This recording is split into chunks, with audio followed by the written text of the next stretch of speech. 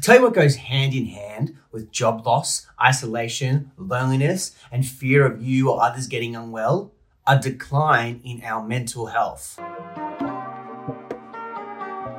Hi guys, this podcast explores the importance of our connection, well-being, and mental health. To reason with someone is to motivate them to do or accept topics, ideas, and issues through discussion and having conversations. This podcast is for those that want to raise their awareness, change their perspective, or just have a good time. My vision is to help people find reason to live, to grow, and to understand. I do that through this podcast, as well as counselling individuals that want to help themselves. No, he needs to know. I just think he's gonna talk and it's gonna make a lot of sense. Hold up. Wait a minute. Something ain't right. One man, one podcast. 3, 2, 1. Reason With Me podcast, episode 5. It's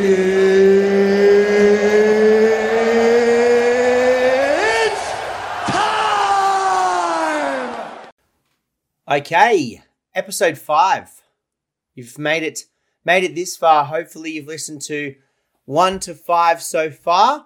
Today's going to be the last episode of the season where you've heard about me talking about some issues and topics and ideas that are all based around our connection, well-being, and mental health.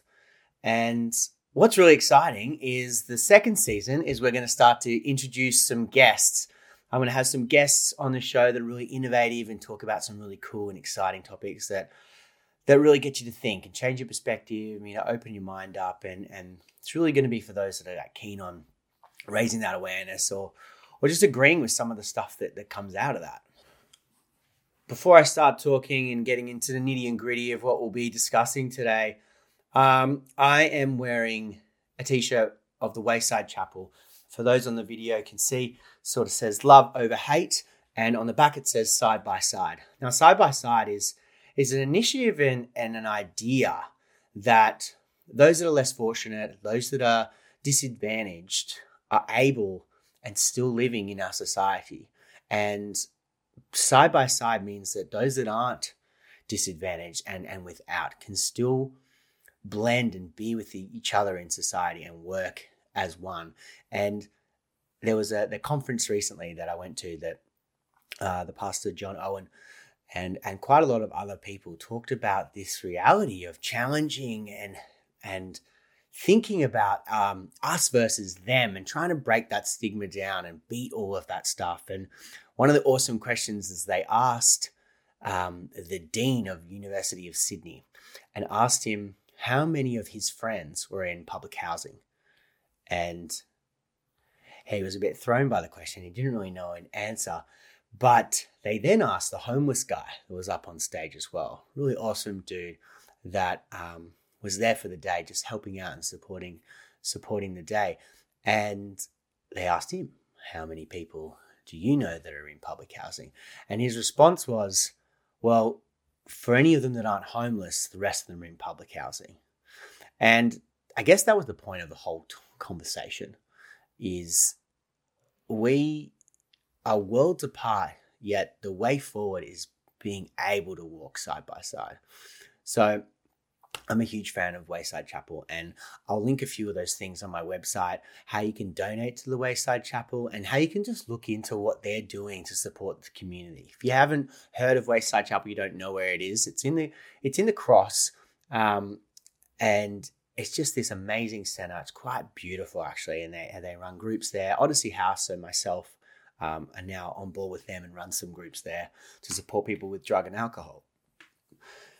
It's just a beautiful, safe haven for people that are struggling. You don't have to be homeless. It's just for those that aren't running too well, and they can come to a place where they feel comfortable and they can get supported by whoever's there and the brilliant staff that are there.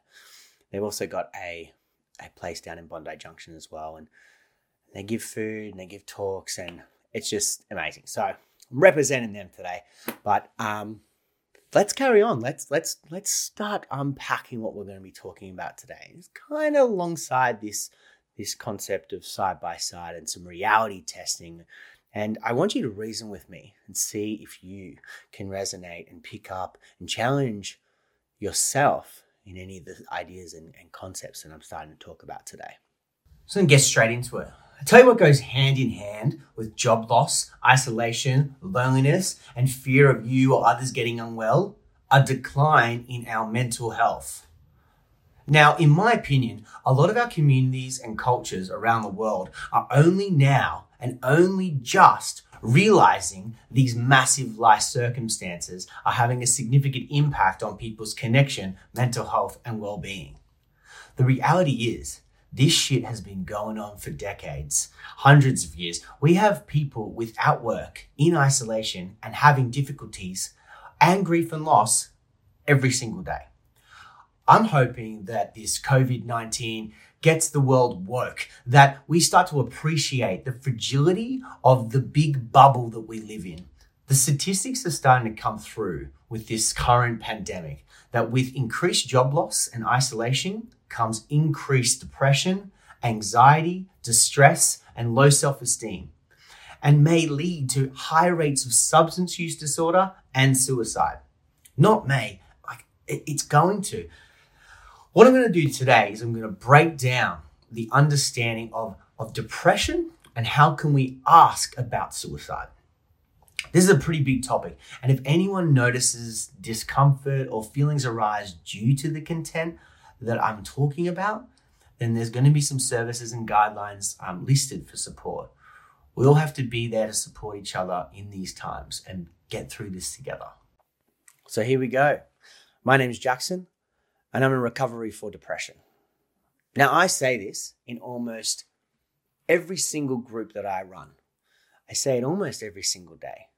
For those of you that know that I've got way too much energy. I'm really outgoing. I'm a big old vert, but I am also part of the 1 in 7 Australians that will experience depression in their lifetime. Depression has the third highest burden of all diseases in Australia, and it also has the third highest burden of disease in the world. It can happen to anyone, even those you least expect, and this is going to be shown in many different ways. For something that is so common, there is a lot of people that don't understand it. So what I'm going to do today in this podcast is I'm going to very quickly run through what depression is and just get a little bit more understanding for people. If you already know, awesome, then hear me out. Depression is like having a shitmate who tells you over and over that you're a shit bloke, terrible boyfriend, terrible daughter, friend, colleague, and also just all-round bad person. Depression can be when things go right, something must be wrong. It's when you feel so tired and you can't sleep. Yes, that's a Coldplay reference. Let's move on. And also, you start beating yourself up by not getting more things done. Depression is painful. It's lonely. It's hopeless. All before making it out the front door. Isolating from the people and that you care about, and even believing that they would be better off without you. It's being asked, why are you sad? And sometimes honestly just not knowing. But then, sometimes there are good days. Days where you can connect with your people, feel things getting better, feel normal, start getting life back together and showing feelings of joy and love and laughter. Now that day may end. That mood may switch back. And they may start to go back to telling yourself that I'm useless. And start having that self-worth and self-esteem issues and value that we can't see. Back to being hijacked by depression. A lot of people around someone with depression don't understand that being sad and being depressed is not the same thing. Depression is sort of sadness that is relentless and can last days, months, and years. Chronic and severe depression, it's not a choice. Sure, there may be many things that people could be doing to help themselves, eat good, sleep good, exercise well, socialize, but it is not a choice to be impacted and worn down by such a significant burden. People with depression are people. Believe it or not, they are people. They can be smart. They can be beautiful. They can be talented. They can be funny, creative, loving, happy-go-lucky people. Because depression doesn't discriminate. And I've said it before, and I'm going to say it again and again and again. Listen to the people around you. Connect and validate people brave enough to tell you that they aren't okay. It's 1 in 7 Australians. That's crazy because depression is complicated. It isn't as simple as cheer up, smile, snap out of it. In fact, this sort of communication pushes people with depression further and further away. You know, you should do some exercise, or you should go and turn vegan. It just doesn't work like that. Depression is exhausting and can always feel like an uphill battle. Some people with depression will cope through sabotaging relationships, drinking and drugging, self-harming or suiciding. Depression for these people turns living into surviving, doing whatever it takes just to survive. A lot of people with depression will think about suicide, attempt suicide, or take their own life. So this illness, it's complicated. We have to try and move forward through the complexity. There has to be a balance, taking each day as it comes, trying to moderate the moods and live and breathe in the world as best as possible. Knowing that they have to monitor and protect themselves, always looking at recovery. If that means challenging those negative thoughts, being present and accepting, as well as always reaching out, then that's what we've got to do. And that's going to be a hard step. But once we take that step, it's a huge step in the right direction. For those without depression, maybe you don't fully need to understand. We all have our own way of giving support and showing that we care. Tell someone that they matter and that you are here for them. So if any of this sort of rings true for you, then get support. Message me, call Lifeline, connect with a friend, be brave and get the support that you need where you can get it. I know, and you know, that we don't have to be alone. Now this brings me to my next point. When depression takes hold and doesn't want to let go, then sometimes people have thoughts of suicide.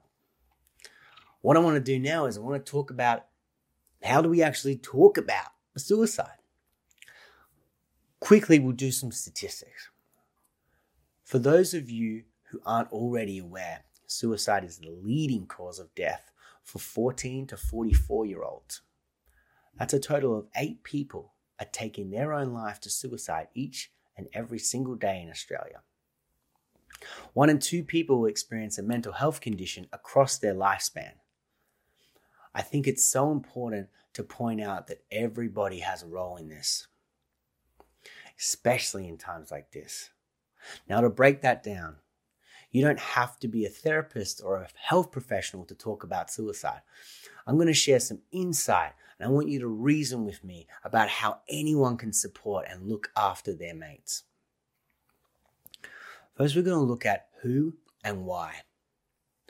So, who and why are people having thoughts of suicide? Unfortunately, it is for many, many reasons.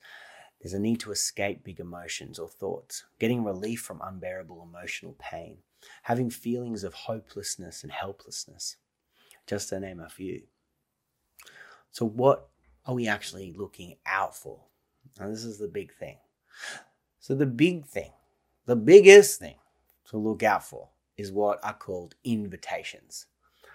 I can't take it. It's all too much. Life is too much.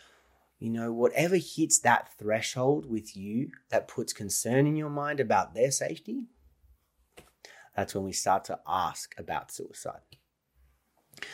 They call them invitations because it's an invitation for you to explore more and then ask the question.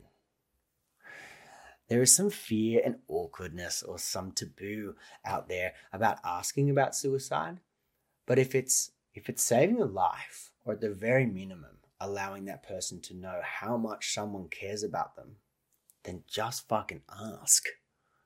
Have you been thinking about suicide? Have you had thoughts about taking your own life? Practice. pause this podcast and practice. It's simple.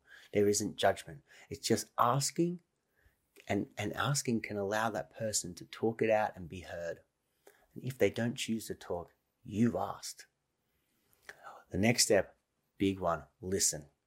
Let them talk, let them cry, let them do what they need to do, and just be with them.